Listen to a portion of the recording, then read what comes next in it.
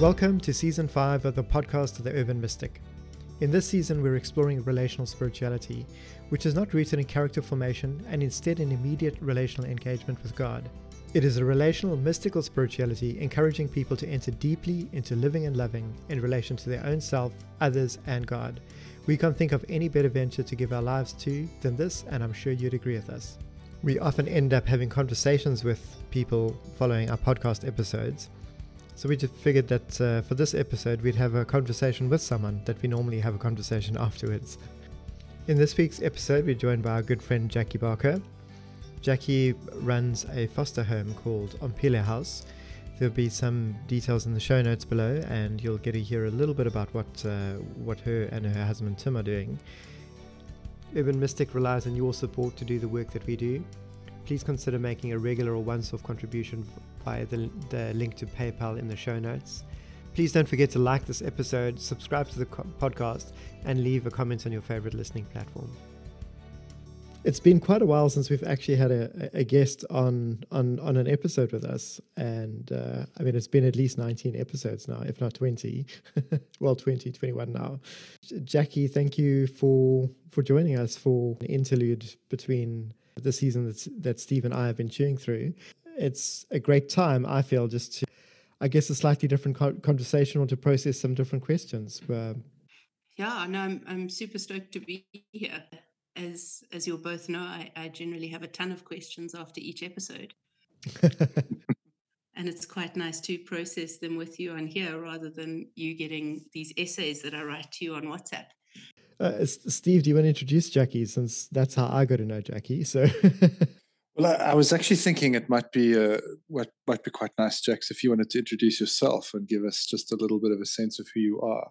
And then my understanding from Tim is we're going to jump into some questions you wanted to pose around some of the conversations we've been having in the last few weeks.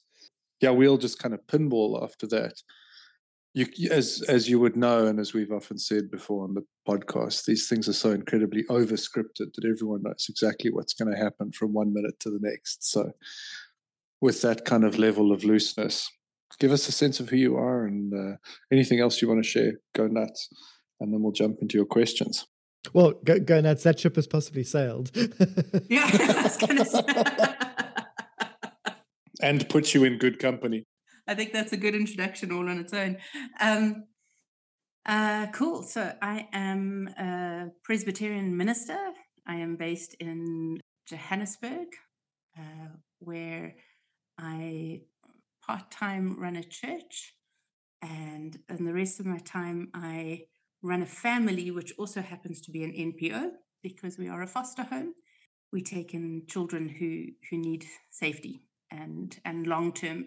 We specifically take in long-term care, and we with the intention of giving kids permanence. So we're actually in the process of adopting a bunch of our kids. So we currently have 5 kids in our care, and so yeah, that's me. I've been a good friend of Steve for many years. And so when he started the podcast, I started following it, and was just unbelievably challenged. I think the first season that you guys put out triggered me so much. And Steve will testify to all the WhatsApps he got after every episode, kind of going, oh, I really didn't like this, or oh, I really like that. And yeah, so I've been a follower since then, and then subsequently kind of connected with Tim, I think in December. I think it was December, yeah. Have been very privileged to develop a friendship there as well, and so yeah, I think that's me. I was saying, that Tim frightened me terribly at first. I found him very scary, and but yeah, he turns out that he's actually not a bad guy. When you chat to him, totally nuts, but.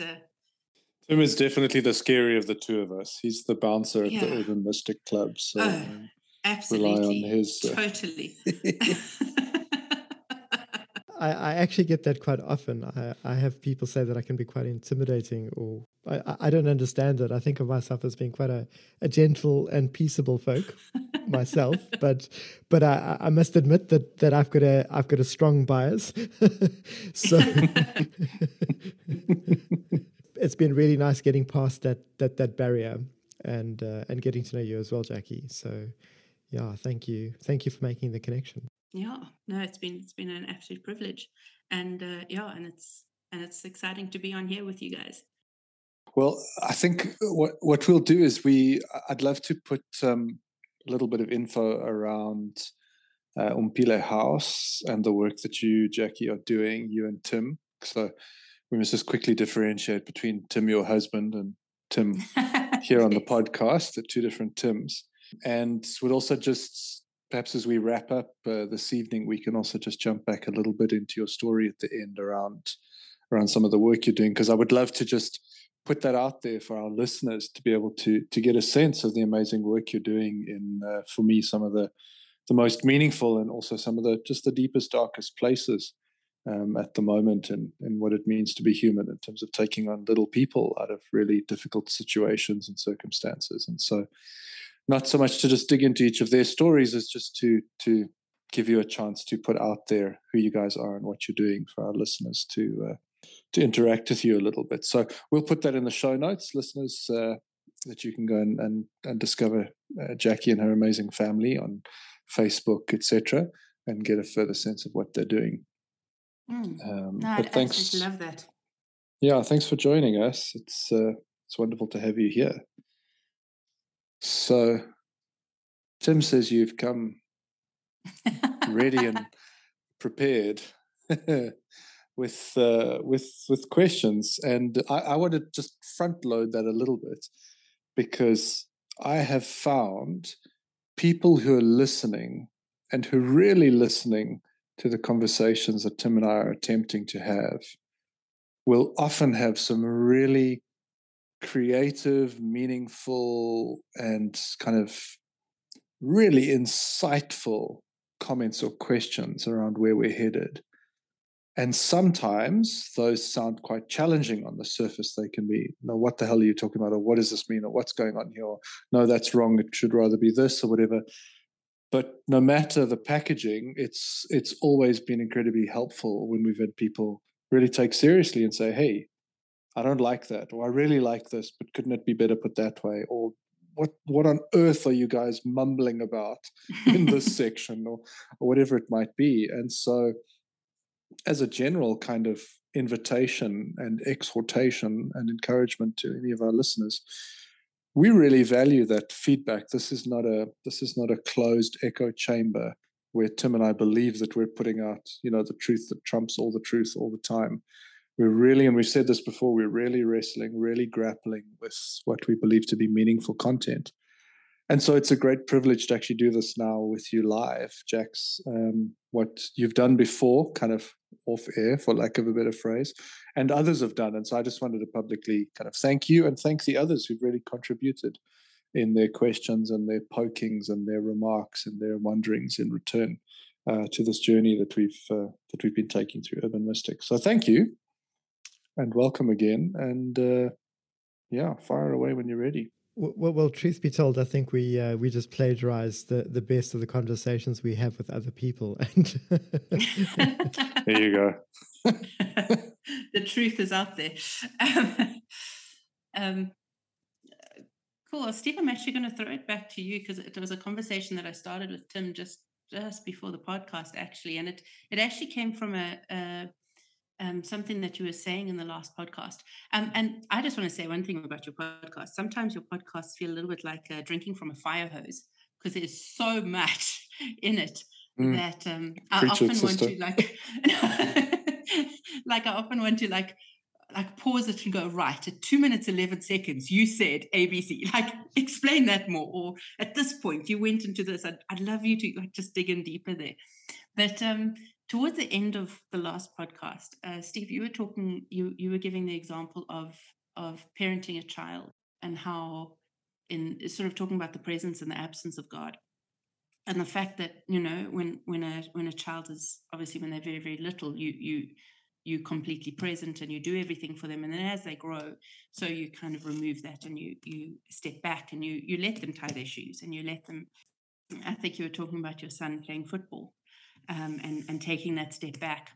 The question I have around that is, you would only do that once a child is fully secure, and it's I often look at your child parent analogies maybe in a slightly different light because of the kids that we take in who are extremely insecure, and we have to start almost from scratch, no matter the age with the child, of building that kind of security, so that they can trust us, that when one day at some point we start to withdraw, they don't feel abandoned, that they understand, well, mom is still there, she's just standing on the edge of the field instead of right next to me. And I'm curious, and at risk of stretching the analogy maybe, but how would that work with God, in the sense of how would he build that security with us? Because and surely that's just as you said with your boy, you kind of explained, like, today I'm not going to be with you on the field, um I'm going to step aside, and you can then talk to the coach and etc. It's like, how does God do that for us, or how do you see that God does it for us? And I think my question actually has a almost an underlying deeper question, which is, why does it, just talking from experience, I experience that as abandonment. And so there feels like there's a discrepancy there, because then we're not secure enough, but then whose job was it to make us secure enough in order for him to be absent? Is that not his role in our lives, to make us secure enough? Good question. Tim? Oh, I think the first thing I would say is I'm just so aware of usually being the one asking the questions in these contexts. So that takes me a moment to actually just think I must sort of correlate my thoughts in a helpful way in my response, because I think my first intention, again, something similar to what I said 5-7 minutes ago, is I don't want to come across as the sage sitting on the top of the mountain and I'm going to now get out my big ladle and dispense some wisdom. So this is still something that I'm grappling with, and I have some distinct feelings, some very clear feelings, and I have some thoughts. And I'm also aware that sometimes the more you dig, some of those get, overturned, or some of them get confirmed in a certain way. But you have to really sort of stay open and hungry and curious around what this might really mean. And so as I grapple with what you're asking, I'm simultaneously grappling constantly within myself around what is presence and absence, and what is, that's part of what you're asking. Part of what comes to me is the idea of security or safety, which I've also been thinking a lot about recently. Yes. May I throw something else out there before Go for it, and then I'll try and have a go. And it may explain why I'm triggered by this as well, by this particular question or concept. There was a video that did the rounds of a girl who went, like a teenage girl who lives with her father, and they've got this lovely, it's a allegory or whatever, and they've got this lovely relationship, and a very, very close relationship and whatever. And then she finds out she's got this degenerative disease and she's losing her sight. And as she loses her sight, so her father stops helping her and stops showing up. Now, in the video, you can see it looks like she's alone, and she kind of goes, "Where are you? Why have you left me?" She's a kind of young teenage girl, and she kind of has to figure herself out and figure out how to, put toothpaste on a toothbrush, and how to go for runs, and how to do all this kind of stuff. And it's awful. It's horrific. Like, she's all alone and trying to figure this out, and she's losing her sight, and she's, this whole thing. And then suddenly the one day she almost runs off the edge of the cliff, and suddenly her dad's there and stops her. And then the video kind of goes back and shows, no, he never actually left her. He was there, but he had withdrawn so that she would learn how to cope for herself, right? And so it shows you how he actually was protecting her in ways, but and how the separation had hurt him more and blah, blah, blah. Right. Okay. That video made me so angry. Yeah. Because they were putting this out as like, oh, but this is what God does, you see, and he specifically steps back so that we can learn and we can, and I go, that's freaking abusive, man. Like she's in the worst space of her entire life. You know, she's going through incredible loss. There are better ways, personally, that you could help someone develop that kind of independence without like ditching them and pretending to not be there. I mean, like, what is that? And it made me so mad that was the picture that's put out of God, of like, oh, well, if you can't feel him, he's teaching you a lesson. And I suppose I look at that as, I just go, well, no, when somebody's in the lowest place of your life, you draw closer, you don't withdraw. I mean, we understand that, and yet somehow that seems to be the argument of, you know, why in hard times God seems to disappear. As, oh no, it's to teach us a lesson or whatever. And so when you brought up that analogy of your son, I think it triggered that same thought of the video of God kind of stepping back when you most need him. And I just think I just, if God is the God that we understand him to be, I would want him, or think that he would draw near in those periods. Sorry, do you mind if I comment here? I know you're directing the question to Steve. Steve, do you mind? Yeah, you're welcome. Go for it. My first thing would be that if that is an accurate portrayal of God in that video, then the best way for us to answer this question is to not answer it for you, just to move on to something else. But that facetiousness aside, I have to question, like, hearing a video like that, is that an accurate portrayal of the God that I know? And I don't think that is the case. A concept that Steve and I have been teasing out a bit, and that I've alluded a couple of times, is that something that isn't often highlighted is the fact that God works by delegation. Delegation is a big part of what God has done with creation. And God has handed over parenting to human beings. So whose job is it to make us secure? It's actually our parents' job to start with.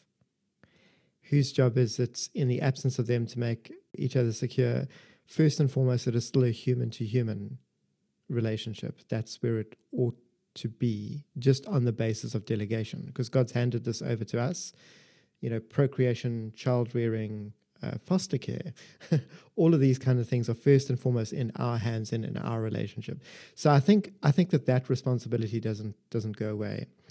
So I think the language of God stepping back as a parent and leaving us to do things on our own is a premature application of an image and an analogy when people haven't necessarily even experienced God as arriving in the first place. And so one of the things that we did tease out in last week's episode as well, and before that we've touched on it as well, is the sense of process and an appropriate process, and the different kinds of silence and absence of God. The silence and absence of God that is never having arrived in someone's life and never having spoken to them is very different to a mature or a maturing kind of silence and absence, where both parties enter into that in order to find each other.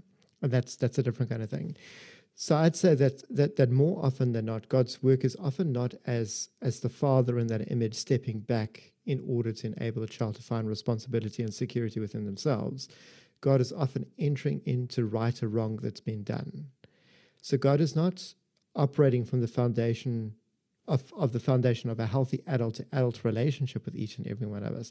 God is often entering as redeemer and healer in a relationship with someone who's an adapted child, now dysfunctional adult, and engaging them from that perspective. And there's a lot of triggering, there's a lot of distance, there's a lot of missing, there's a lot to be righted and rectified, and it's something that God does over a long period of time, with interventions that often do make a significant difference along the way. And that's certainly how I see it. And I think that that more often than not, Steve wonderfully put out this image a little while ago about how we draw off the shelf of the tradition of our faith and out the Bible, but we pick the best examples, and then we feel, or we speak as though those examples actually apply to us. or to people around us, and we're largely not experiencing the God that is present in person to speak and act. We're experiencing the God that hasn't been there, but that we believe to be there on the basis of tradition and faith, and we're filling in the blanks. And I think our faith and our spirituality is dysfunctional in that sense, because we're recasting God's absence as though it is God's presence and God's silence as though it is God's voice. And I think that's where we end up with a lot of frustration in this. And so we're projecting the frustration onto God, and rightly so. But it's also, we're projecting frustration in light of the fact that God hasn't arrived for us. Yeah, I'm trying to listen well to both of you. Yeah, I don't know where to start, to be very honest, to try and tease this concept out, because is it bad that God abandons us? Yeah, I feel that personally. It doesn't feel enjoyable. I don't like it. If I think about myself as a parent, I see the necessity of that. But I don't enjoy it personally when it happens to me. Is it abandonment? Is it just perceived abandonment? The clip that you talk about, Jackie, is, I find it somewhat problematic, because it just cuts out any of the actual relational sort of interaction between two people, and it becomes function over anything else. So the whole point of that girl and her process and what happens to her in the clip is that, she adjusts to what's happening to her, and she becomes essentially an independent adult who can do this stuff on her own. And the function and the relating between her and God in that imagery is functional. It's God is doing all of that just so that, she can grow up as an independent young woman, and then, look at all these wonderful things God was doing. But it's not relational interaction. And I think abandonment is a deeply relational thing, to feel abandoned by someone. There's a yearning for that person, that thing.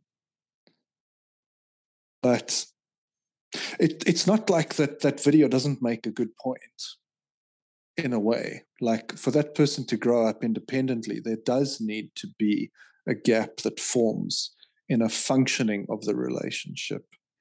But for me, what's missing is just the significant relating to each other. Is there no, coffee or tea at the end of the day to reconnect? Is there no laughing over her putting her toothpaste on the wrong end of her toothbrush, or whatever? And that's where I feel that the abandonment and the presence is a dynamic thing. It's not a static reality. God will just abandon you more and more and more and more, because the point is that you just grow up to be independent. Because if I think of a positive adult and adult-child relationship, as in one person A is an adult and person B is their child who is now an adult, I think that surely a very full expression of a adult parent to their adult child is a rich sort of tapestry of interactions and moments together, and significant moments and sharings and stories and heartache and listening and laughter, etc. But to my mind, it's not a healthy relationship to spend to grow up in your parents' house and then live there till you're 50 or 60 or 70 or whatever. There is a necessity for you to get out and be somewhat independent. And that dynamic between independence and dependence is part of the functioning of a healthy relationship. You are dependent on each other to a certain extent because you choose this significant, meaningful relationship. You choose to nurture it. You choose to spend time with each other, enjoy each other's presence, etc., etc. I'm not talking about the biological beginning in, intact families. I'm talking about what it means to have an emotionally rich relationship with your parent who's an adult, and you have now become their adult child. And there's a dynamism there in terms of, well, you go off and you have your own family and you do your things, and then you come back and we spend time together, and I allow you to leave and I go off and do my things, and I will come and visit you with my whatever, grandchildren or whatever the picture might be as it grows. But abandonment is to a certain extent a necessary part of life. But it's not fun and it's not nice. And I don't know if it's meant to be as significant as abandonment. It's a very loaded term, you know. The term abandonment here is a strong one. If I think of mentoring as a process, in mentoring, you'll often have someone that is experienced that steps forward to do something that you want to do as someone who wants to learn, to be schooled into it. So you're going to step forward, you're going to do something. And then if you're a good mentor to someone and you want to include them and train them and school them and raise them up and allow them to find their own way in something, you're going to bring them alongside you to do that work with you. And then you're going to step back to allow them to do it. And as you need to step in to guide, to support, to take over at times, to get them up to speed, you're going to have this process of handover. And I think that the word abandonment doesn't apply there, because what you're doing is you're stepping back to allow someone else to take the stage, or you're stepping back to allow someone to take the reins. And I think that that's a valuable part of the process. And then eventually, after a period of time that you're confident that they've learned enough to be able to stand on their own, and it's important for you to step back and let them have that space. And then they can always come to you as they need or not, depending on how they mature and how they grow. You step back knowing that you can trust them to be independent, knowing that they are fully capable, or that they are actually capable enough at that stage to not be required on you. They can actually be self-learning from that point onwards. They can analyze their own problems, find their own solutions, but they're actually quite capable at that point. And I think what a video thing like that does is it actually confuses the two. It collapses the idea of a mentoring relationship into a relational process. Human beings don't start life conscious. We develop consciousness in the context of the relationships that we're in. And then we start taking responsibility for our relationships in one way or another. Let me speak fairly. We take irresponsibility for our relationships to start off with. And in that context, we start figuring out what it means to be responsible. The problem with an analogy like that is that it assumes the fullness of a clarity of a relationship and a fading sight, and the struggle within that. We don't start with the fullness of a relationship with God in our context. We start from the position that we're given a faith, we're given an image of God to believe in. That's often a classical image of God, but it's not a relational image, or at least it's not a relational experience for us. It's something that we adopt on the basis of faith. And then we experience these various ways in which we've got to go out into the world without being mentored, without being prepared. There's a lot of people whose introduction to life is not a safe launching pad. They don't get to leave home. They get to try and find a way to be responsible amidst a lot of pain, confusion, and brokenness, and from nothing. It's a very different experience in life. And so I feel like, images and shorts like that are supposed to be so affirming of how God's always been there. You just didn't perceive it. What you mentioned earlier about people who have got very insecure relational attachment styles, and often complex insecure relational styles, or in your case, complex childhood post-traumatic stress disorder in relationships. That's significant stuff. They're even in a safe relationship, or in the safety of a home that you provide like you do, you're going to see tremendously insecure behavior. And like Steve said the other day, people don't defend themselves and attack others because they're feeling safe. It's because they're feeling unsafe. And yes, we do get to do that with God.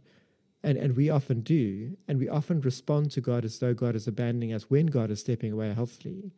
But more often than not, we're actually responding out of sense of there actually not being security in the relationship. We're not responding from a position of security in a relationship. Why?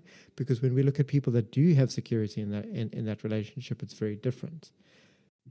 In your last couple of podcasts, you talk about the absence of God, and you talk about abandonment. Would you separate those two?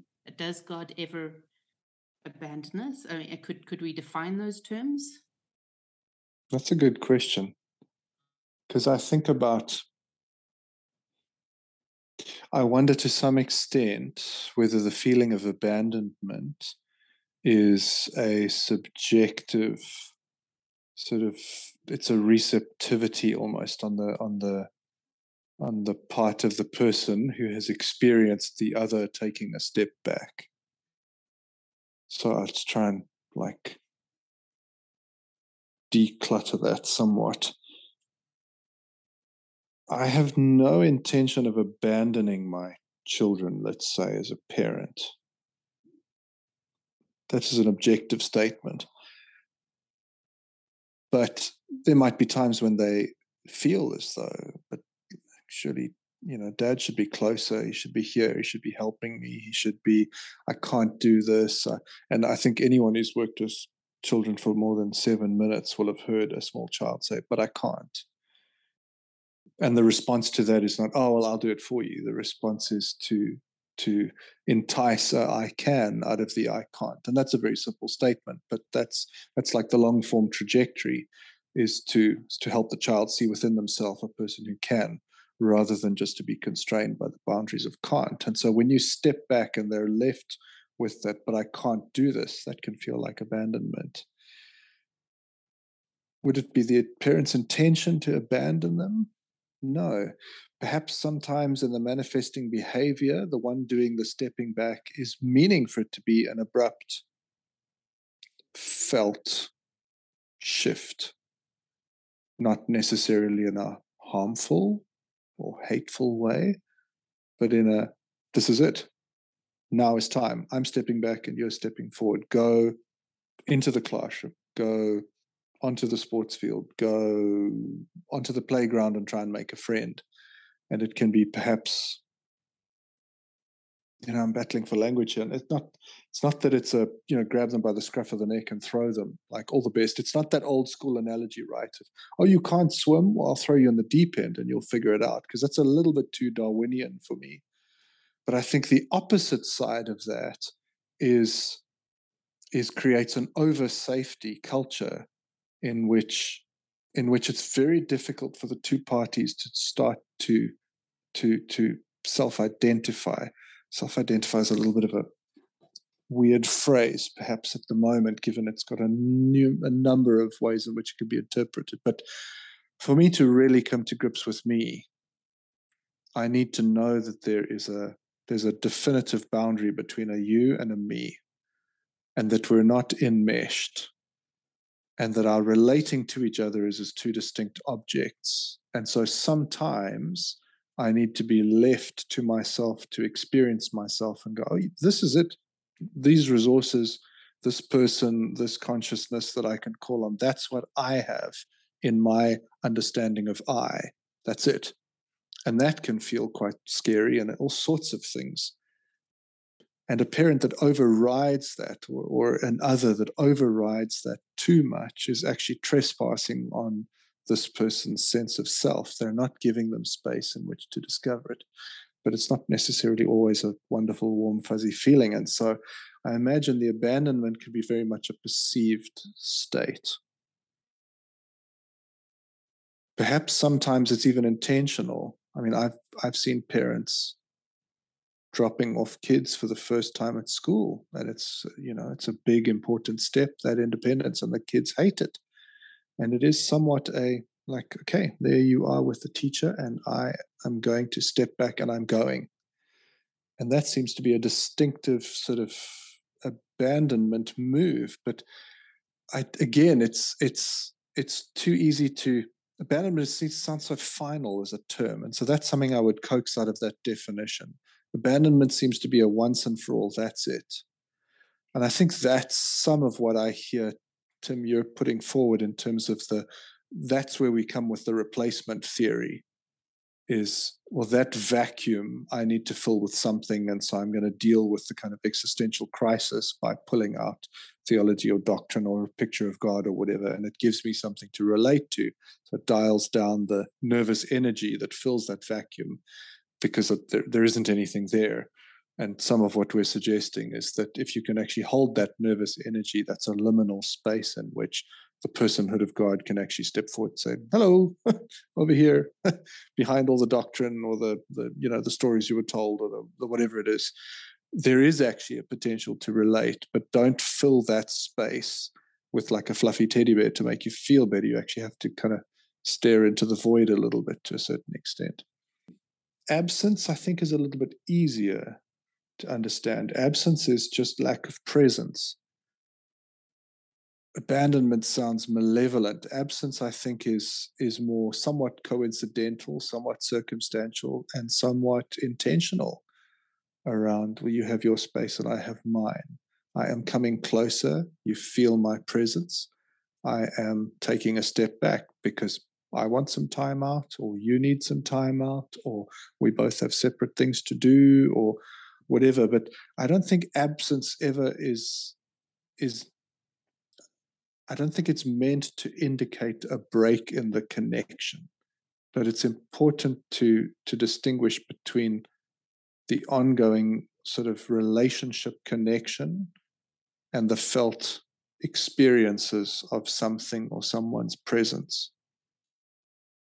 I agree with you there. I feel like there's two very important kinds of abandonments or releasing or entrusting that are in play. There's the abandonment by God, and then there's the abandonment of God. The abandonment by God is as God releasing us to stand on our own in a situation. And that could be a situation like Jesus is led into the desert by God and left alone with the devil. Great company, right? That is an abandonment. There's Jesus being led to the cross, being nailed to the cross, going, holy shit, where the fuck are you? Loosely paraphrased, straight from the Greek. That's the New Passion Translation. Yeah. Right. Really gets the inflection of the Greek verbs, I think. I like it. The abandonment is so deep that just a little bit beforehand, he's turning to the thief on the cross with him saying, it's okay, buddy, we're going to be in heaven together after this. Joke's on you. Did they go to the same destination? Did perhaps the thief go to heaven and Jesus just go the other direction? Let's not tease that out now, right? Anyone that has experienced a deep abandonment by God rightfully uses that word. But there's many times along the way where God steps back for us to take the lead, or God takes us into a situation and God steps back so that we can grow into maturity to stand on our own. That's very important. But the abandonment of God is equally important. That's when we begin to release the reliance that we have on God to stand on our own. And we even get to do that with the empowerments and the ambassadorial roles that we're called to play as people, in ministry and just people in general in the world, as anyone that follows God, right? Anyone that has received the Spirit in that sense. And that abandonment of God actually wants us to release an over-reliance on God in order to grow up and stand on our own 2 feet, because God wants us to grow up to be adults. So there's an interplay between those two. And so abandonment is a strong word. And I think that there are times when God will abandon us. Not all, but some. And Jesus is a very clear example of that. So I think that's language. There's language there that we often want to cut against because we think that God doesn't abandon us. But God does purposely abandon people, even those that God loves. But for the most part, that's not the case. But I think in many situations, we're dealing with the 450 years preceding Christ, not those few years where he's talking about the kingdom of God being near and at hand. We're actually more in the context where we're not experiencing, and we haven't experienced God draw near. We're not experiencing God's silence and absence in the context of the richness of God's presence. And God's saying, I want you to stand on your own, so I'm going to be silent or I'm going to step back. We're more often than not in the context of not experiencing God and drawing off the shelf, drawing on our tradition and our heritage of faith as though that is the context that we're in. And I feel like there's a very important difference between the two. Yeah, and I find myself unable to easily get away from that because I feel like again, the silence and absence of a God that has never arrived is very different to the silence and absence in a mature relationship or a maturing relationship. Can I give that back to you quickly in just as simple terms as I can put it, in terms of what I hear you saying? I didn't tell me summarize that succinctly. Yes, please, Steve, please. No, you didn't. But that's not bad. That's not bad. I'm just wanting to package it quickly and give you a snapshot of what you're saying.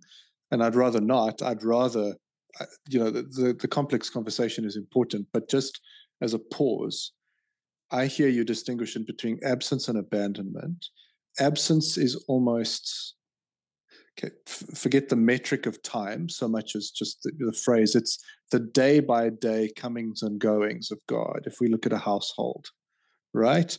It's we met up over breakfast and then we parted until we met for coffee later mid-morning, and then we parted until we met for lunch. And it's somewhat incidental, somewhat just in the actual sort of run of the day itself. Sometimes those periods are a bit longer because you've also got groceries or whatever, and you come back together for dinner together or whatever it is.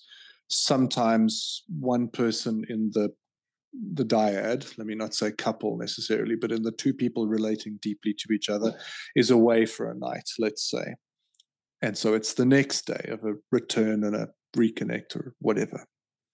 Sometimes it's the ships in a night passage. You get 3, 4, 5 very busy days, and you go a while before there's a meaningful conversation or a meaningful moment of interaction, perhaps. But it's less of a pointed absence so much as it is somewhat of the day-to-day of what it means. It's like it's the boring oats porridge. No, boring is maybe not fair. It's just the day by day, sort of subsistence level to extent of what a relationship is.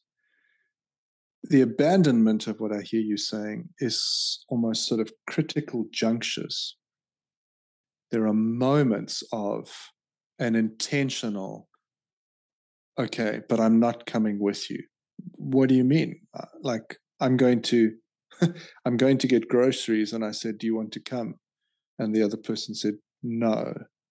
This time I'm not. I'm staying at home. You go on your own. And there's kind of a dun, dun, dun. Oh, okay. Like, that's weighty. That feels like something. And it can be something as simple as that, or it can be a prolonged sense of absence, right? But it feels as though there's an axis on which that revolves, which is just more substantial than the day-to-day absence. And the third thing that I hear you talking about is to note, and we talked about this, I think, last week, which aired today in more detail, is the idea of to have felt someone's presence, to know their voice, to know what it is to relate to them, and then miss them is a different missing to not knowing them, not having felt their presence, not knowing their voice, and going, well, to a certain extent, I don't know what I'm missing. But that's skewed a little when we talk about God, because it's easy for me to talk about, Reggie from Timbuktu, who I've never met. But the culture around me, or often the theological traditions and, ecosystems, etc., are telling me a lot about this person. And so I have a sense of an actual relationship, or I don't. I have a connection potentially with a doctrinal position or a set of belief statements, or even a person, but the person is somewhat of a mannequin, dressed in the doctrines of that specific ecosystem. And so it's a question of, you can't feel the absence of that set of beliefs, person of God, etc., in the same way, and you can't also feel the abandonment there in the same way that you can when you have this experience. And I think that's an important word, the experience of relating to or not relating to the being. And those are broadly the three things that I hear you just kind of highlighting, Tim, if I'm correct, there. Yeah, very much so. Yeah, and I'm very much with you in terms of that. And I think abandonment, I think the last thing I'd say, I think it is a weighty term, and I think it's a hard term. And I also think sometimes, and this is, I wanted to say countercultural, but this is just counter me, to be very honest. Like, I can't believe I'm going to say this, is what I want to say. is I don't like that. I can't stand that. But I'm as hard as it is I have been experiencing a significant abandonment season period between myself and God. So just to put context to that, I say this out of that context. I think sometimes we overemphasize the ideas of safety and comfort and connection, and we miss the difficult sides of life, like risk, like relationship is risk. There is no way to make it safe. You can do it better, you can do it healthily, you can do it safer, but it isn't safe in the same way that you started dying from the first breath you took. Life is, Switchfoot says, no one's getting out of this alive. And abandonment for me falls in that category. I hesitate to use the word necessary because everything in me wants to go, there must be a better way, surely. And that is still a conversation I'm having with God. But something in me says I can see that somehow forming a space here, because I know there are times when I have to go, no, this is you, this is me now. And we need to be clear on that. And I'm going to take a step back. And you might feel abandoned by me in that. But for the sake of both of us and the health of both of us, I need to take a step back and you need to take the step on your own. And I think that plays out in, adult relationships, parenting relationships, couples, all over the show in what it means to be human. But it's really hard to talk about. It's really, really, it's not easy. It's complex. It's emotionally, it's not neutral at all. I mean, who wants to be abandoned? Nobody wants to be abandoned. I don't want to be abandoned. But I know that on the other side, if I have to, let me put it this way, it's probably the clearest I think I can put it to myself as I chew through this. The other side of abandonment is constant presence. And I know that if I look at that, that is a recipe for an immature life. At some point, there has to be a balancing between presence and absence. Perhaps there's lots of room for conversation about, does it have to be abandonment or not? Is that actually a healthy manifestation of this? I'm not going to go that far and put my chips down completely and say it absolutely has to be that or not. But when I balance those things out, I go, it can't just be we're all together all the time. That's a bit suffocating. And I think anyone who's experienced that would eventually acknowledge that is suffocating. And actually, in the worst case scenarios, people are going, oh God, just abandon me for a little. Holy cow, can I get 5 minutes to myself? Anyone who's ever had small children, I think, would celebrate their small children abandoning them once a day for 10 minutes. But, I jest, but there has to be something in that. And I say that out of a place in which it's been very painful for a while now for me to sense this. Where are you and why won't you come back? And what's going on? Why won't you speak? What's happening? Kind of, it's a horrendous simplification of where I've been at. But anyway, you ask really good, tough questions. I think, Steve, your definitions were very helpful, and I get that. So the kind of day-to-day interacting with God, where you engage and then you withdraw, and I understand presence and absence in that way, and I understand then the abandonment seasons. I think in some faith traditions they would call it the dark night of the soul, right? And I also would agree that until you've actually entered into sort of an experiential relationship with God, I almost want to say both those experiences of God, his absence or his abandonment, are almost a moot point, because you're not engaging. So whether God is there or not is immaterial, because you're actually engaging with an idea or a concept rather than an actual personal that you're having personal relationship with. So I totally get that. Can I throw out another one in a slightly different, almost going the other way for a second, if that's okay. So, and there are two parts to this question. So the first one would be, if your listeners are concerned, maybe, or whatever, or they're listening and they go, sure, but I'm actually not sure that I have begun this like I'm not sure I don't have this presence absence thing, so maybe I haven't engaged with God in that way. Where would someone start with that? Like, I mean, I quite enjoyed your I think I can't remember if it was the end of storytelling or deep listening, but one of them you kind of put out quite a practical thing at the end where you're kind of like, well, this is what you do if you want to do this. This is go and do it. And I'm just curious if somebody is kind of going, oh, this sounds amazing, and I'm not sure I'm there. Where do I even start? Would be the first part of the question, and the second part of the question would be just on a very practical kind of level. What would a mature relational, engaging relationship with God look like? I mean, we have these, and you spoke in the last podcast about sort of the difference between mountaintop experiences and an ongoing relational intimacy. And I know so many people long for that relational intimacy, but it feels almost like it feels almost impossible, because like all we've known is these relationships, these mountaintops.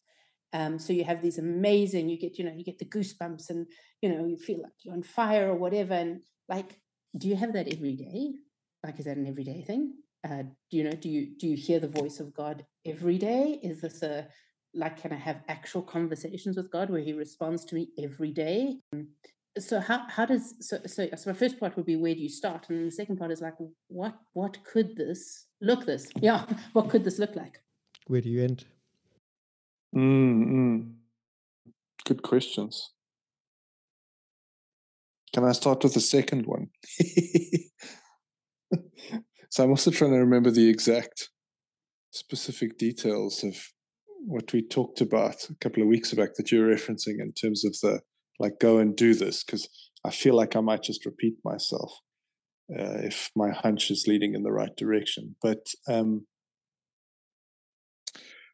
going to answer the second question. I'm going to have a stab at the second question in two ways. The very kind of the theoretical and my actual experience. And I'm going to start with my experience. My experience tells me that I don't know what it is to have a mature relationship with God yet, because that is a becoming within me that I am slowly discovering more and more. And part of that for me is my desire and intention to shift more from the theoretical into the experiential. And so what does it mean for me to have a mature, healthy relationship with God? I don't know, because I don't think I'm there yet. And I think, people say things like, oh, how can you ever be there? It's an ongoing thing. Absolutely. Yeah, sure. But I think you start to get a sense when you've been through some stuff with a person. I'm going to talk in the human realm. You start to get a sense of, wow, we've dealt with some stuff. And I feel like we've dealt with this better and better over the last 3 years than the 10 previous, or the last 5 years than the 20 previous, or whatever. And I feel like the way in which, my experience of the way in which we speak to each other is getting, we're giving a little bit more life to each other in the way we talk. There's more a sense of real deep connection. There's more a sense of we're meeting each other's needs better. Our communication is clearer. We don't, all sorts of little things that come up theoretically, like we still fight, but when we fight better. So we fight sometimes for shorter lengths of period, shorter periods of time over certain things, because we're able to resolve things in a healthy way, actually resolve faster with, more and more experience. We know when it's time to really go, whoa, okay, stop everything. We're going to book 4 hours on a Friday evening to solve this. There's ways in which you get a sense, wow, we're starting to do this better and better. And I think that's some of what I'm looking for in relationship with God, having experienced some tastes of that in the human realm. But I haven't experienced that yet. It's something I'm waking up to in the last 6 months to a year of, oh, wow, I really need to embody and embed myself in this experiential thing, because Otherwise, I'll talk forever about the other category, which I'll shift to now, in the theoretical, because the theoretical is, to my mind, somewhat easy. I know a number of markers through which to measure the health of a relationship. How do you set time aside for God? And let me qualify some of this, because I think some of it is it's the nuts and bolts of what people have been teaching for spirituality and the spiritual disciplines for ages. And sometimes it incorporates for me the actual relational element. Sometimes that's incidentally there, and other times just not completely. But people talk about, do you have a quiet time every day? Do you actually spend time in quiet? Do you pray? Do you read your Bible? Do you do all these practices, right? But to do that with an idea or a concept or a church doctrine or what the ecosystem tells you God is or whatever is not the same as going, okay, let's do the actual experience now. Are you there? Wait quietly. Listen. Are you there? I said hi, and not rush off. Oh, thank God there's a Bible verse that says he's always here and he'll never leave me or forsake me. Okay, question answered. Next question. No. Like quiet time that's relationally, experientially valid. Okay. When you have a deep relationship with someone, you set time aside for them. You do things together. You watch each other and take joy in the other's emotions, wins. You grieve when they grieve. You ask them questions about who they are. You're curious about their character and their nature.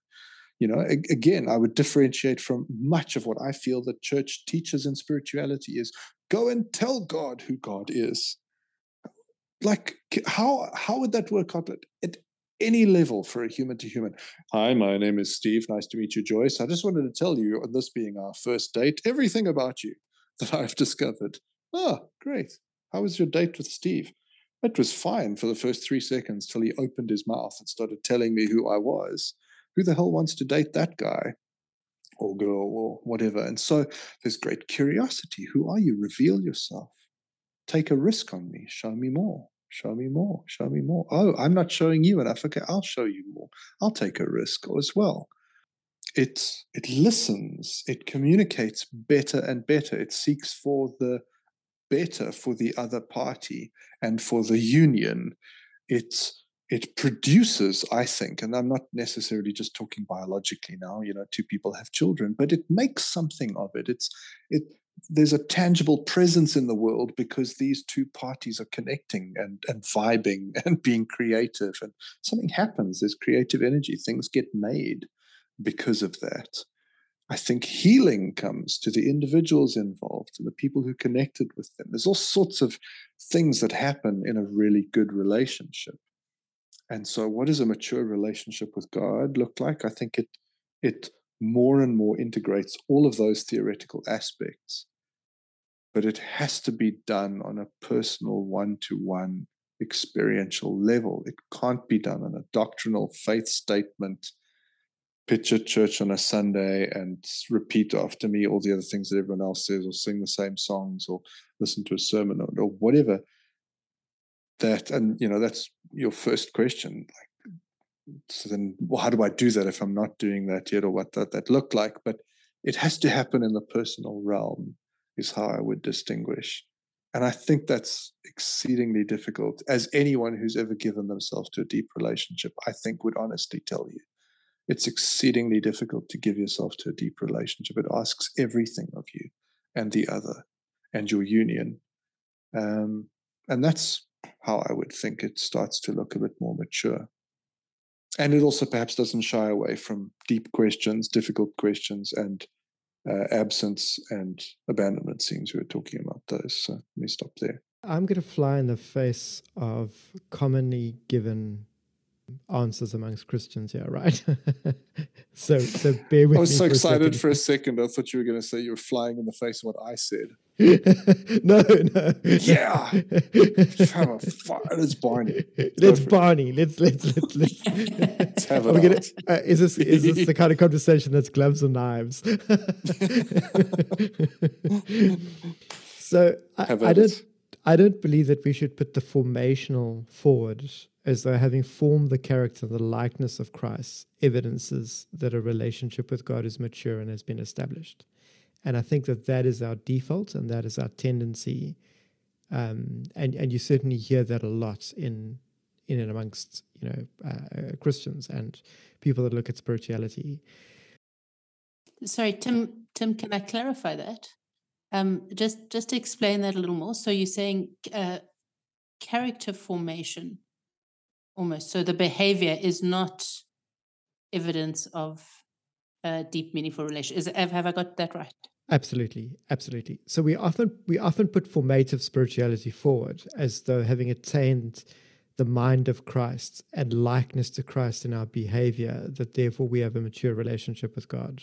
And we attain that through the spiritual disciplines, through reading scripture and reflecting on it and all that kind of stuff. And I want to qualify it this way, though. God is often welcomed and therefore more freely speaks and moves and acts among the needy and the broken who don't reflect any of those formational markers we'd look for as evidences of spiritual maturity. I think you clearly see that a deep maturity with God has not been established when you speak to someone that's been a Christian for 10, 20, 30, 40, 50, 60 years. They evidence all that character likeness. In fact, they're so squeaky clean, your dishes just automatically clear up when they walk in. The oil that's on the floor just like vaporizes. you know those kind of squeaky clean people, right? When they start saying things like, I don't need God to speak to me directly like you're talking about, Tim and Steve. I'm happy with God speaking to me in roundabout ways and when I read the Bible. I don't need God's immediate experience. I don't need God to touch me because I'm mature. I haven't heard from God in these 10, 20, 30, 40 years. I've got a mature faith. When they say things like, Tim, Steve, how do you know that God's speaking to you and how do you know that you can trust that voice? I think that kind of language evidences the degree to which our paradigm for faith has displaced relationality in spirituality and in the practice of Christianity and in our discipleship of people that follow Christ. Does that make sense? Am I? Yeah. So I'm supporting what you're saying, Steve, rather than shanking you, because I think that's and I think this goes back to some of what we were saying earlier, Jackie, just before the podcast. We are saying that I feel like by investing in faith, we've often invested in the wrong things. And in fact, even by investing in holiness, I'd go so far as to say by investing in holiness the way that we have, we've invested in the wrong things. And for anyone that wants to argue with me, there's a great German guy named Rudolf Otto. He wrote a fantastic book called The Idea of the Holy. And I won't do the injustice of misquoting him on his argument around how goodness has displaced God.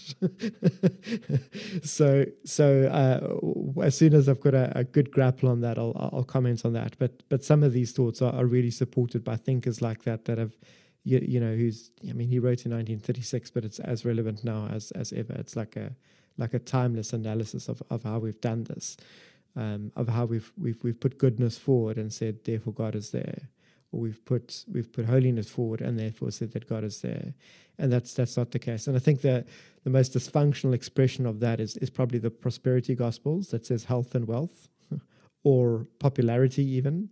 It means that God is behind you, and is evidence that God is there. And I think, I would hope to believe that all three of us would agree that's BS. But if you want to prove that God's here, then there's a PayPal link in the show notes. No, I'm kidding. So I think in the practical sense, it becomes difficult, because am I saying that people don't mature towards the likeness of Christ by God engaging them? That's not actually what I'm saying. I'm saying that we can attain that without God. And in fact, I don't think we need Jesus even to attain that. We can attain character likeness towards Buddha. We can attain character likeness without any religious backbone and just use any secular equivalent of those markers as well. And over time, we can be disciplined and formed towards wisdom, maturity, and relationship, etc., etc. That's definitely one. I'm just going to read Otto then. Because I think that's one that we definitely need to grapple with at some point. That's a good one, because my jury is still somewhat out on that as I think through that. So rather than unpicking all of that now, I think that's a brilliant one for us to wrestle around. Is that proposition, right, as you put it, of is goodness, is it only available through connection with God? Is it, what? I'm not going to unpack that now. That'll just take us down a rabbit hole. But I mean, you could just take what I said on the basis of faith and just accept it. That's true. That's true. I know I could, but I think the word you're looking for there is should. So.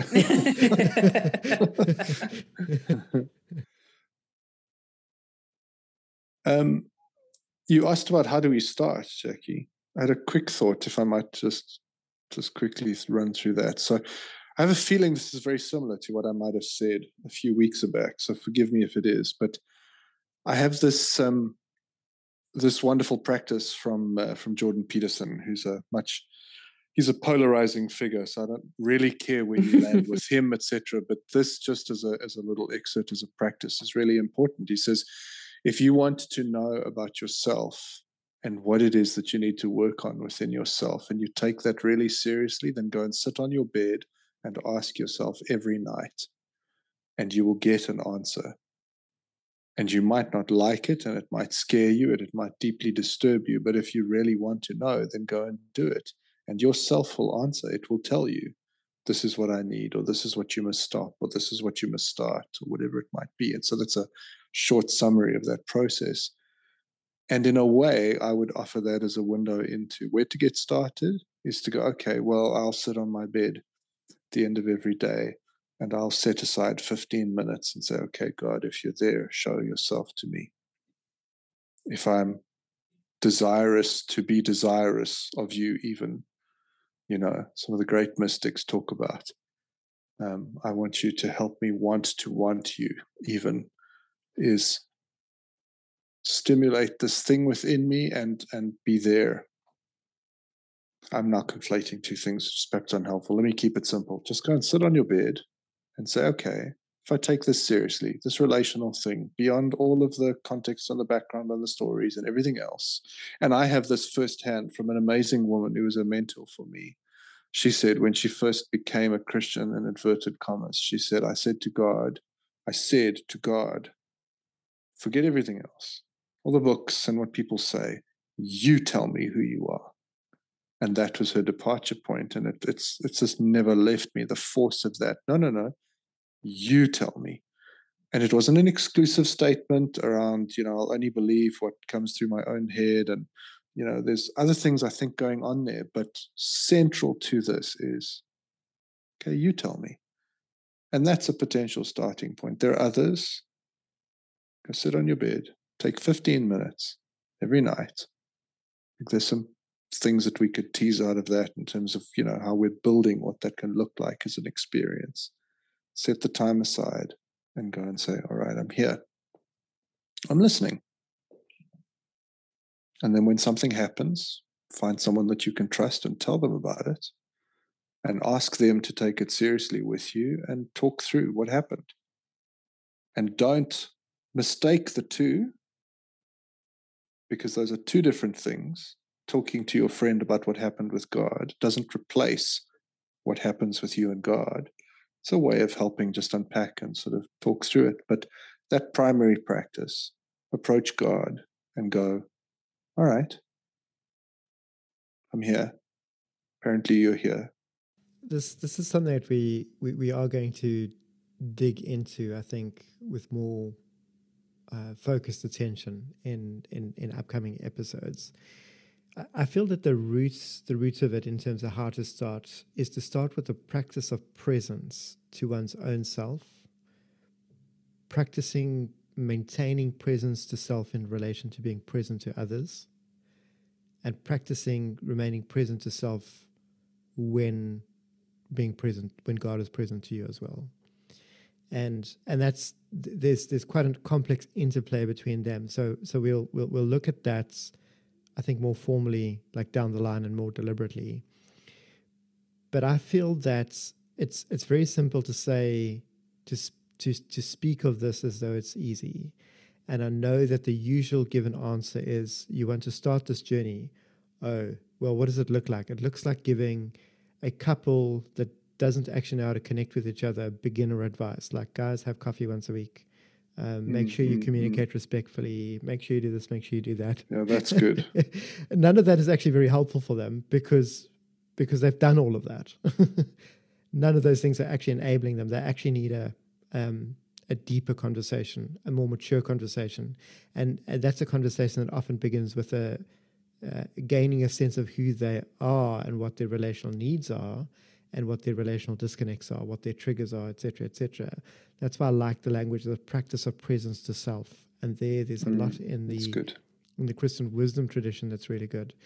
Evangelicals, though, don't transition from faith very often to relational engagement. They don't transition from faith to experience in that sense.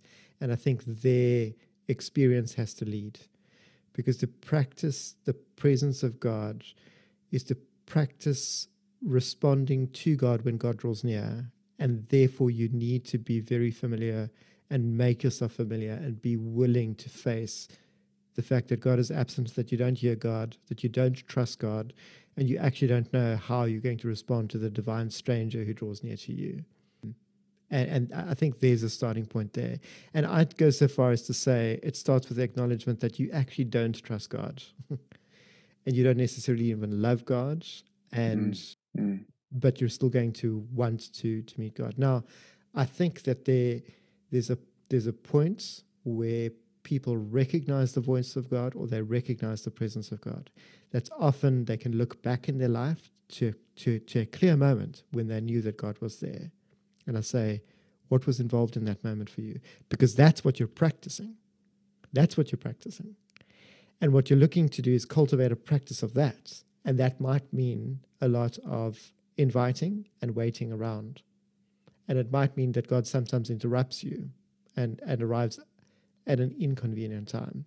And in those times, you get to know your reflexes. Do you turn to God when God draws near to you? Do you turn away from God?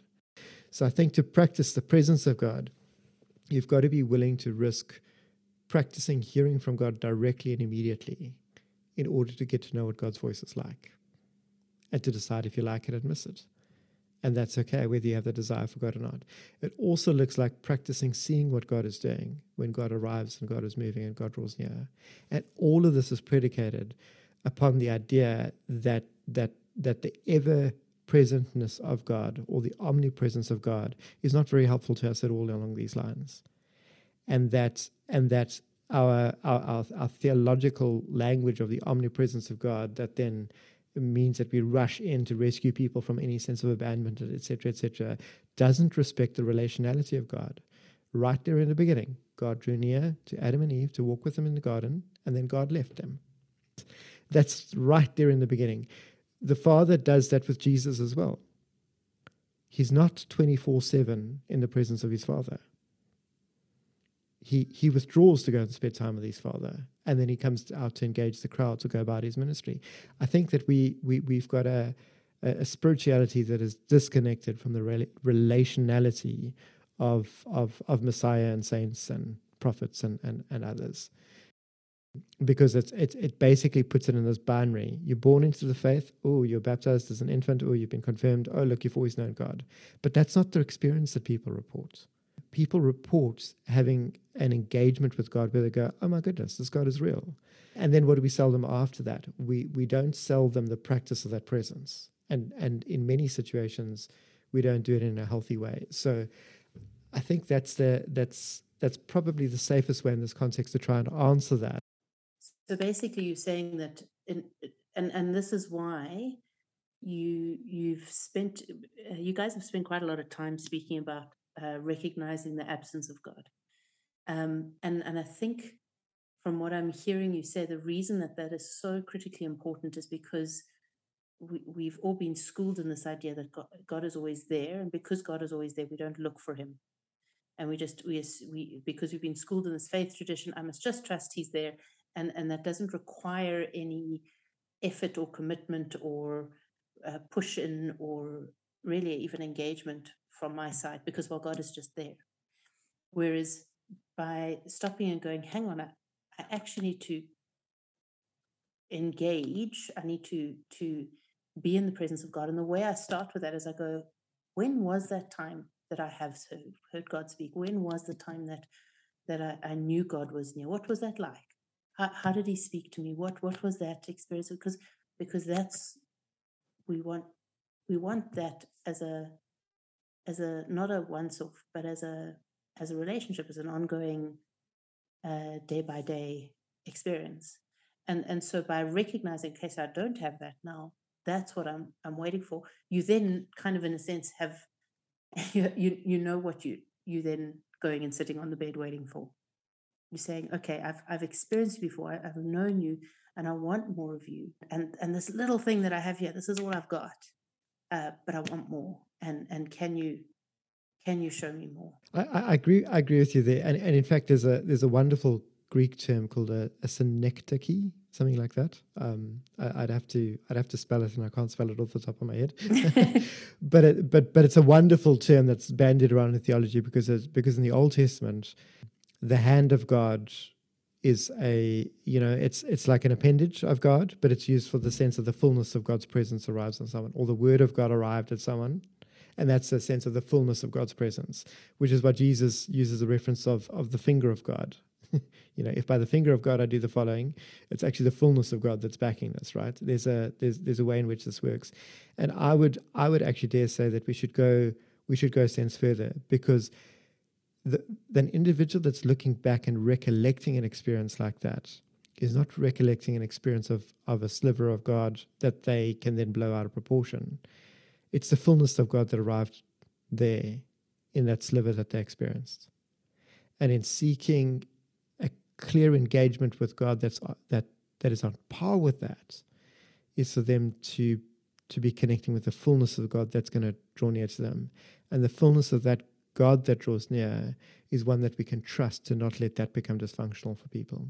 I was just thinking, if it's okay, and I actually want to link it back to the conversation that we were having a bit earlier about safety. I think perhaps one of the reasons that this isn't practiced is because it's so unsafe. You have no idea when God, when you invite God to draw near, being a completely separate entity in and of himself, he can show up in all sorts of ways. And I think that uncertainty and that unsafeness, or that risk, there's a good word, if that risk is too much for people, so they retreat from that and kind of go, well, I don't know what God's going to do, so I'm rather going to just rely on what's safe, and what's safe is what I know and what I can control. And I know and I can control the Bible, and I know and I can control Scripture and how we do our liturgy in the church. And so I'll stick there, because this is profoundly unsafe. And I think it's unsafe for two reasons. I think it's unsafe because we don't know what God will do, but I think it's also unsafe because there's that fear of, if I do this and God doesn't show up, what does that mean? And I think that's a very real fear for a lot of people is, if I invite God and he consistently doesn't show up, what does that mean about God, and what does that mean about me? It's quite simple. God doesn't love you. God's tired of you. God left. Exactly. God can't be trusted. God's got a limited attention span. God's actually ultimately only like tired. He left the building. We missed it. Exactly.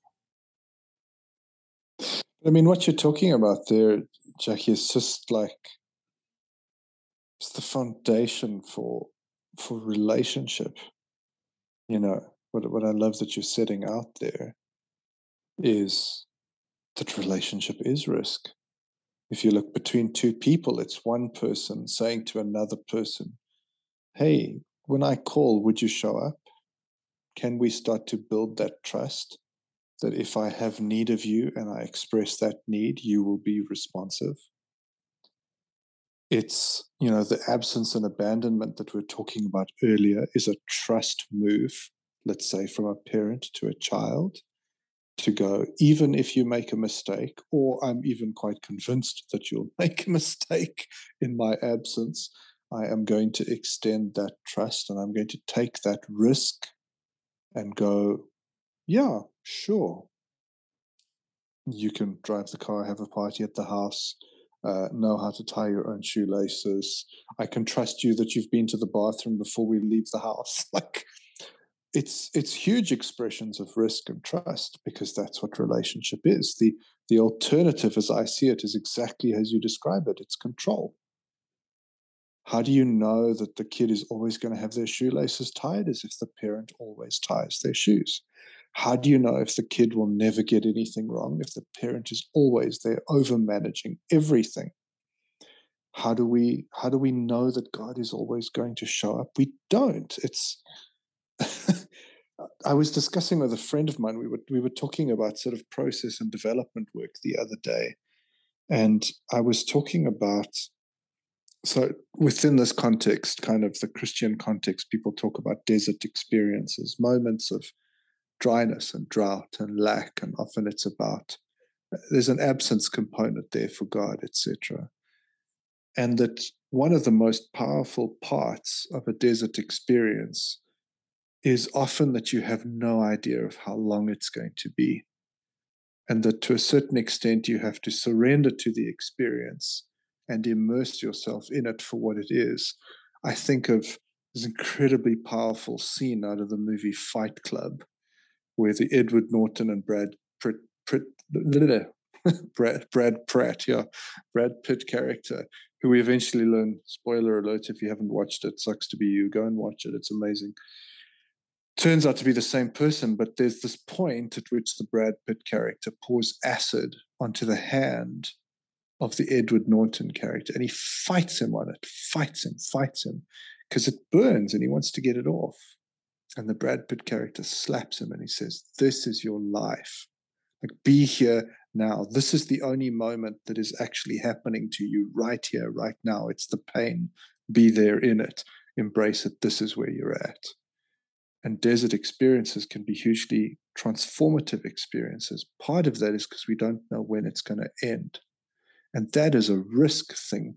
Now, when I worked with young people in their development, we had a rites of passage experience that we led for younger teenagers.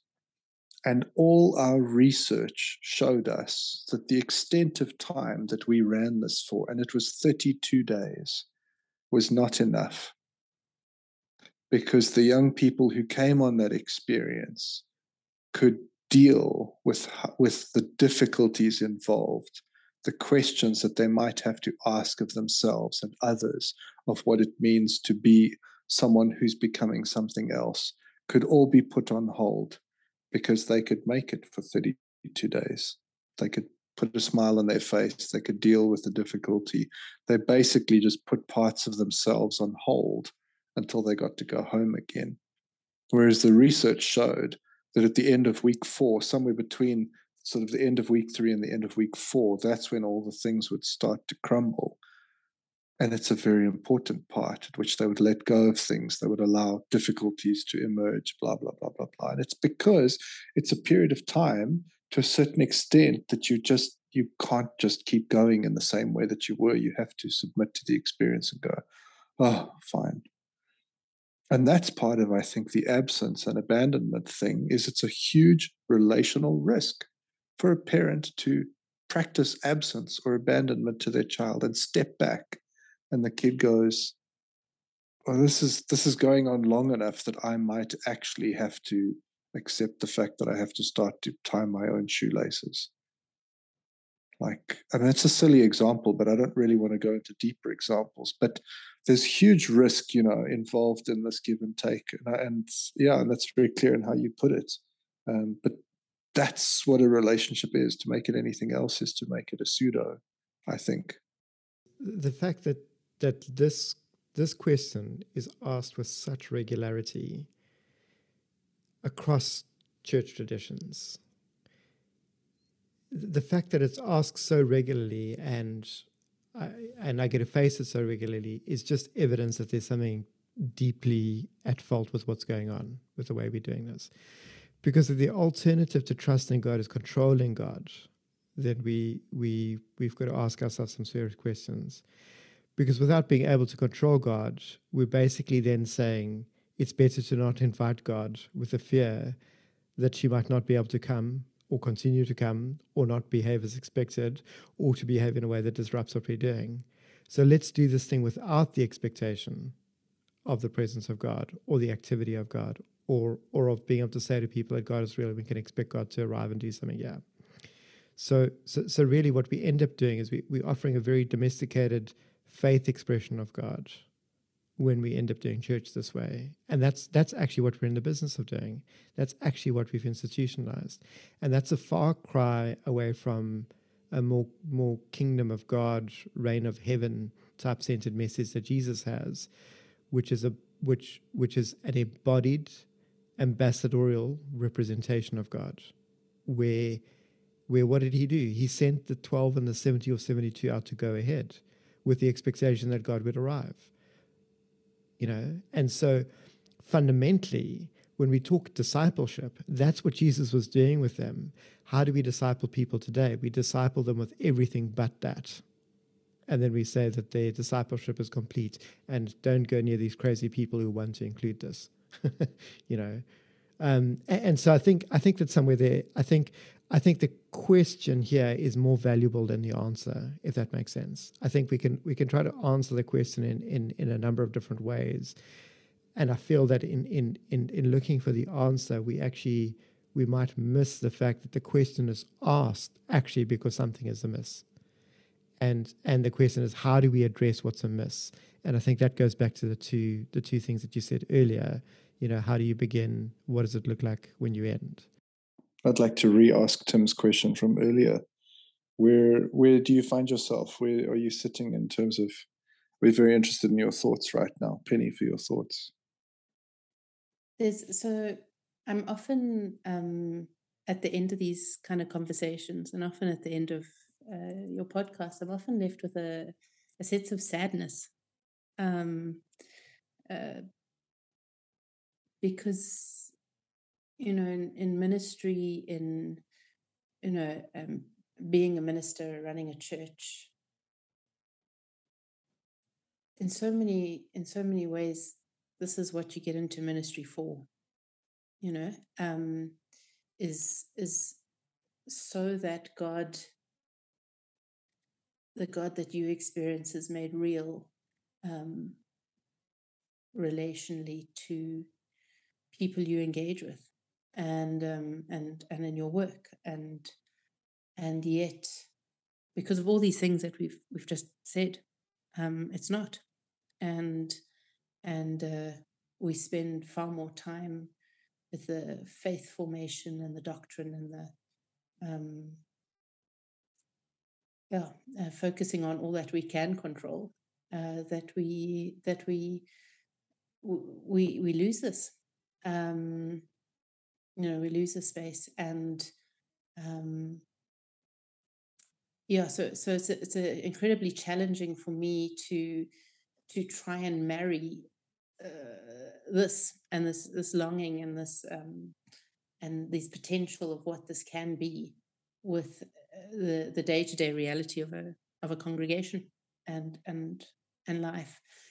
So that's, I think that's the one side where my thoughts go is, although I have to admit that there is an element of so there's a sadness, but there's also an element of excitement, because it also puts out a possibility. So for me, there's also that there's a sadness that we're not there, but also an excitement of a possibility that just maybe this is for real. maybe we could actually get there. So I think the one half of my brain goes there and kind of, which is a very safe place to go, because it's kind of work and theoretical and stuff like that. The far less safe place is kind of when we talk about all these things, but you look at your own life and your own relationship with God and kind of going, okay, so how do I understand this for me, and how do I understand the drawing near and the withdrawal of God, and what risks am I avoiding? I think is a good question. I'm asking myself a lot of at the moment, and it was interesting, Steve, your comment on that mentor who said, God, I want you to tell me about yourself, kind of thing. I've recently gone through quite a rough patch and had a really tough time with some stuff, and so many, there's so many answers that Christians love to give, and I just found none of them holding water, and actually came to exactly that same conclusion, where I've gone to God and gone, I actually want to hear what you have to say about this. I'm actually not interested in what other people have to say. I want to know where you are, and I want to know what you have to say about this, which is a very different space to enter into. Yeah. So those are the two spaces that my head is in. Thank you.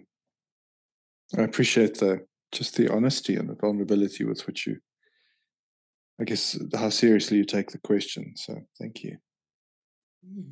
Well, thank you for being willing to engage with my questions. I only have about 5,000 more, so it's okay. Awesome. You're in good company. Myriads too. Yeah, sure.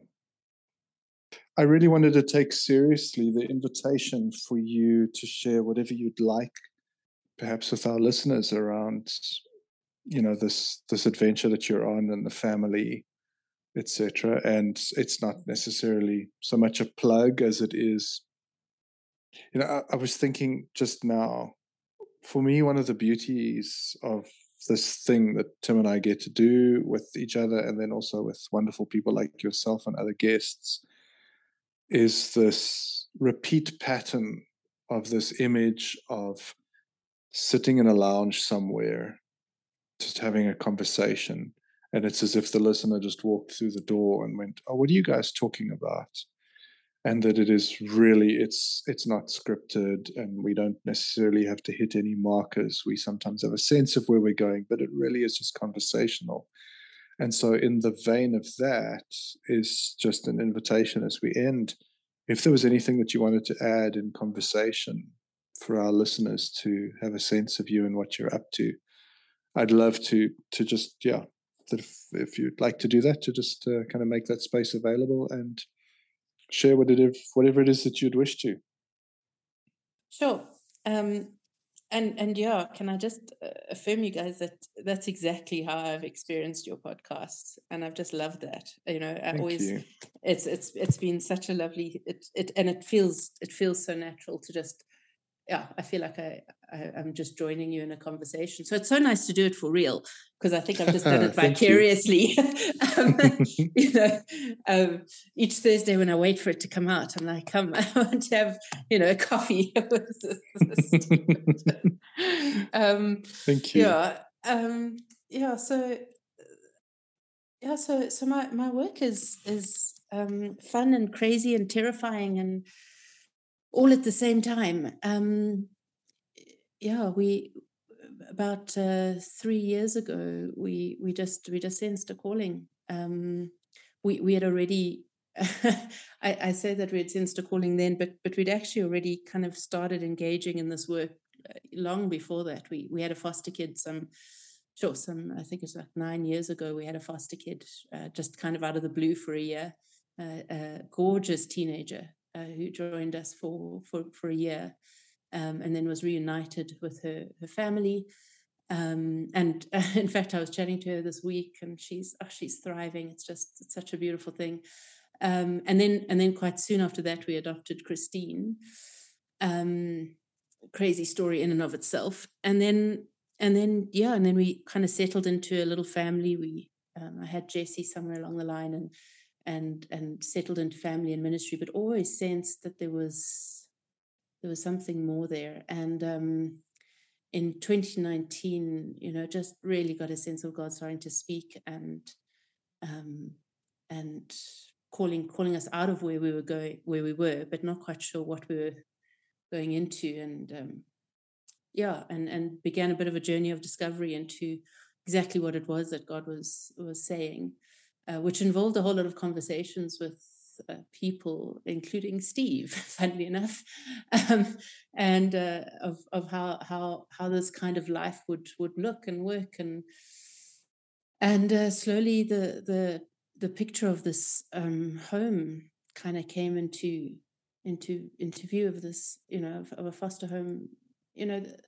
There are many places, phenomenal places. I mean, I work with them that take in primarily babies and provide a place of safety for them until they can get adopted out and things like that.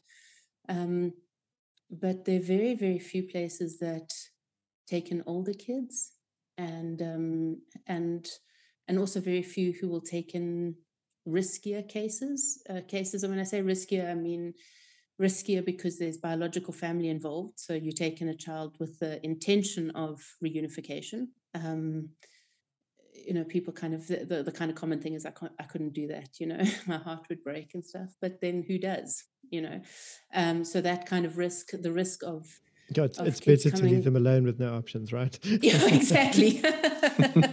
Yeah, because my heart will break, never mind theirs, but also riskier in terms of kids who've been badly hurt, severe abuse, severe neglect, things like that, and just becoming more aware that there's just nowhere for these kids to go. Like there just are no options. And so we began with it's quite funny, we look back at now, we had a very clear decision that we were only going to take children younger than Christine, so only under the age, I think she was 7 at the time, so only sort of preschool age.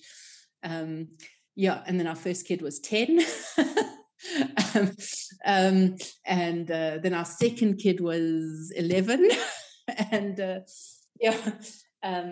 And so we've actually shifted even that completely, and now we take in, and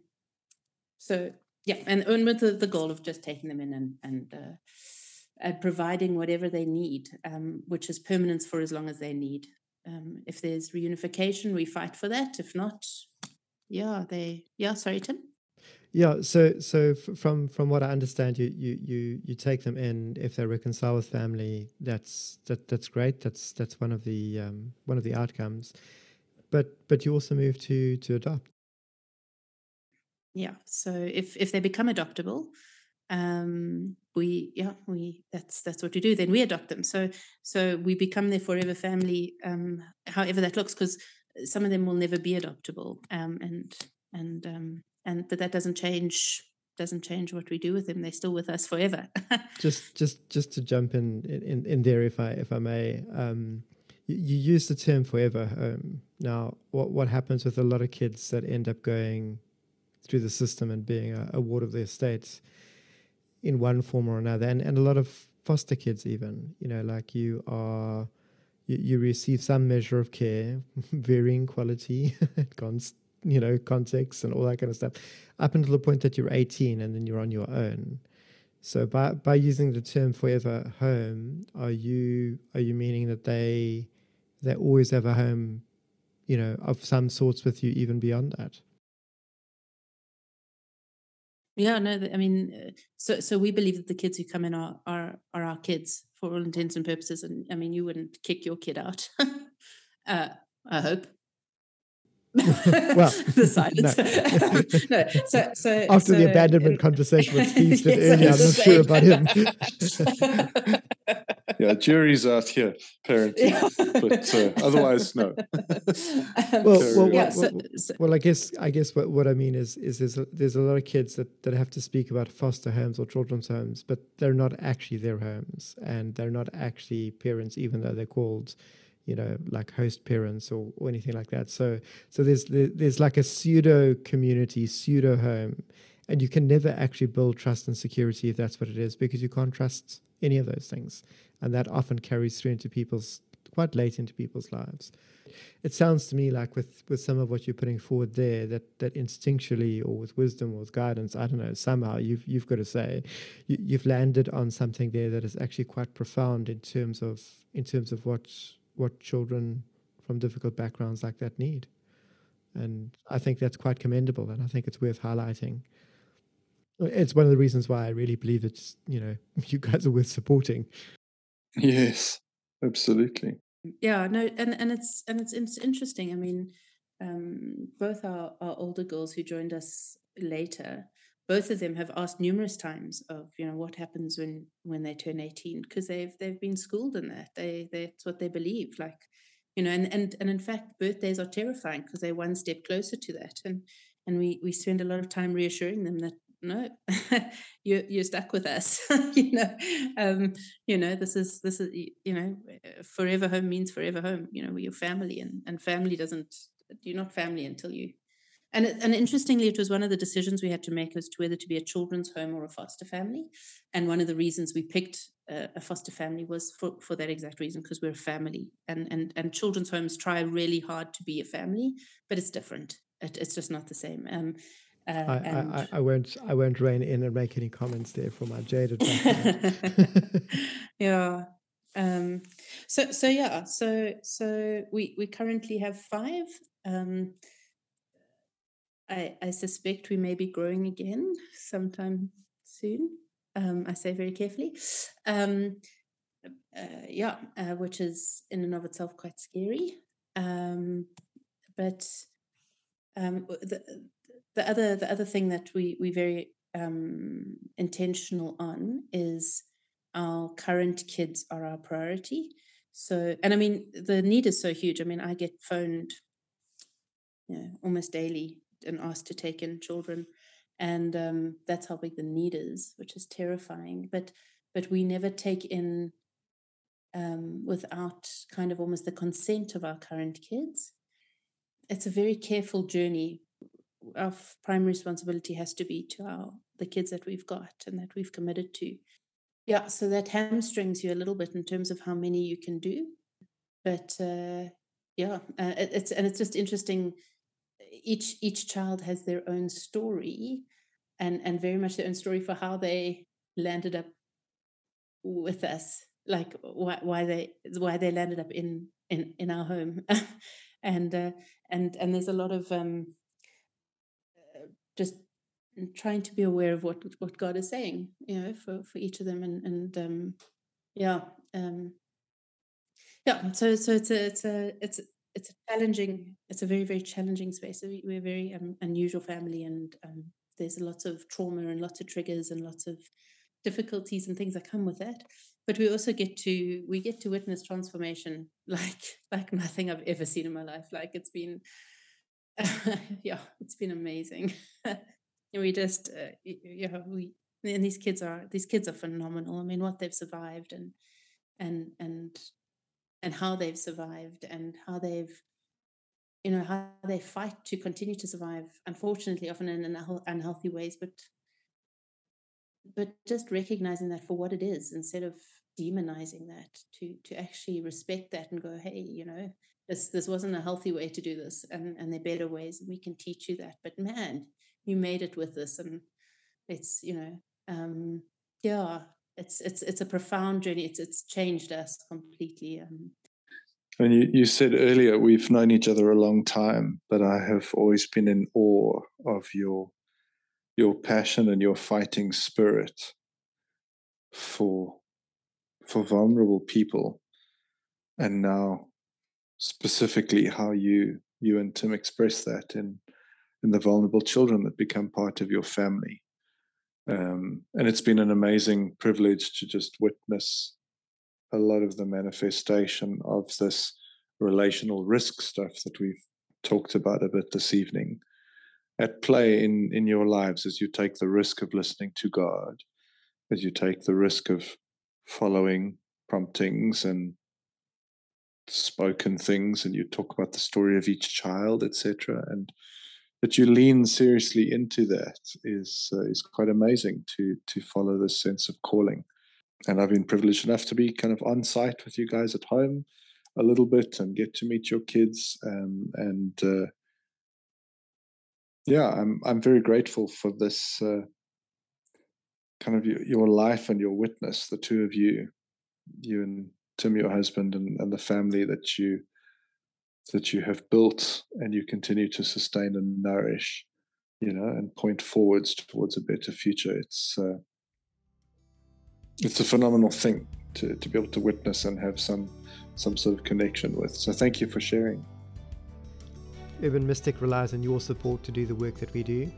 Please consider making a regular or once-off contribution via the link to PayPal in the show notes. Please don't forget to like this episode, subscribe to the podcast, and leave a comment on your favorite listening platform.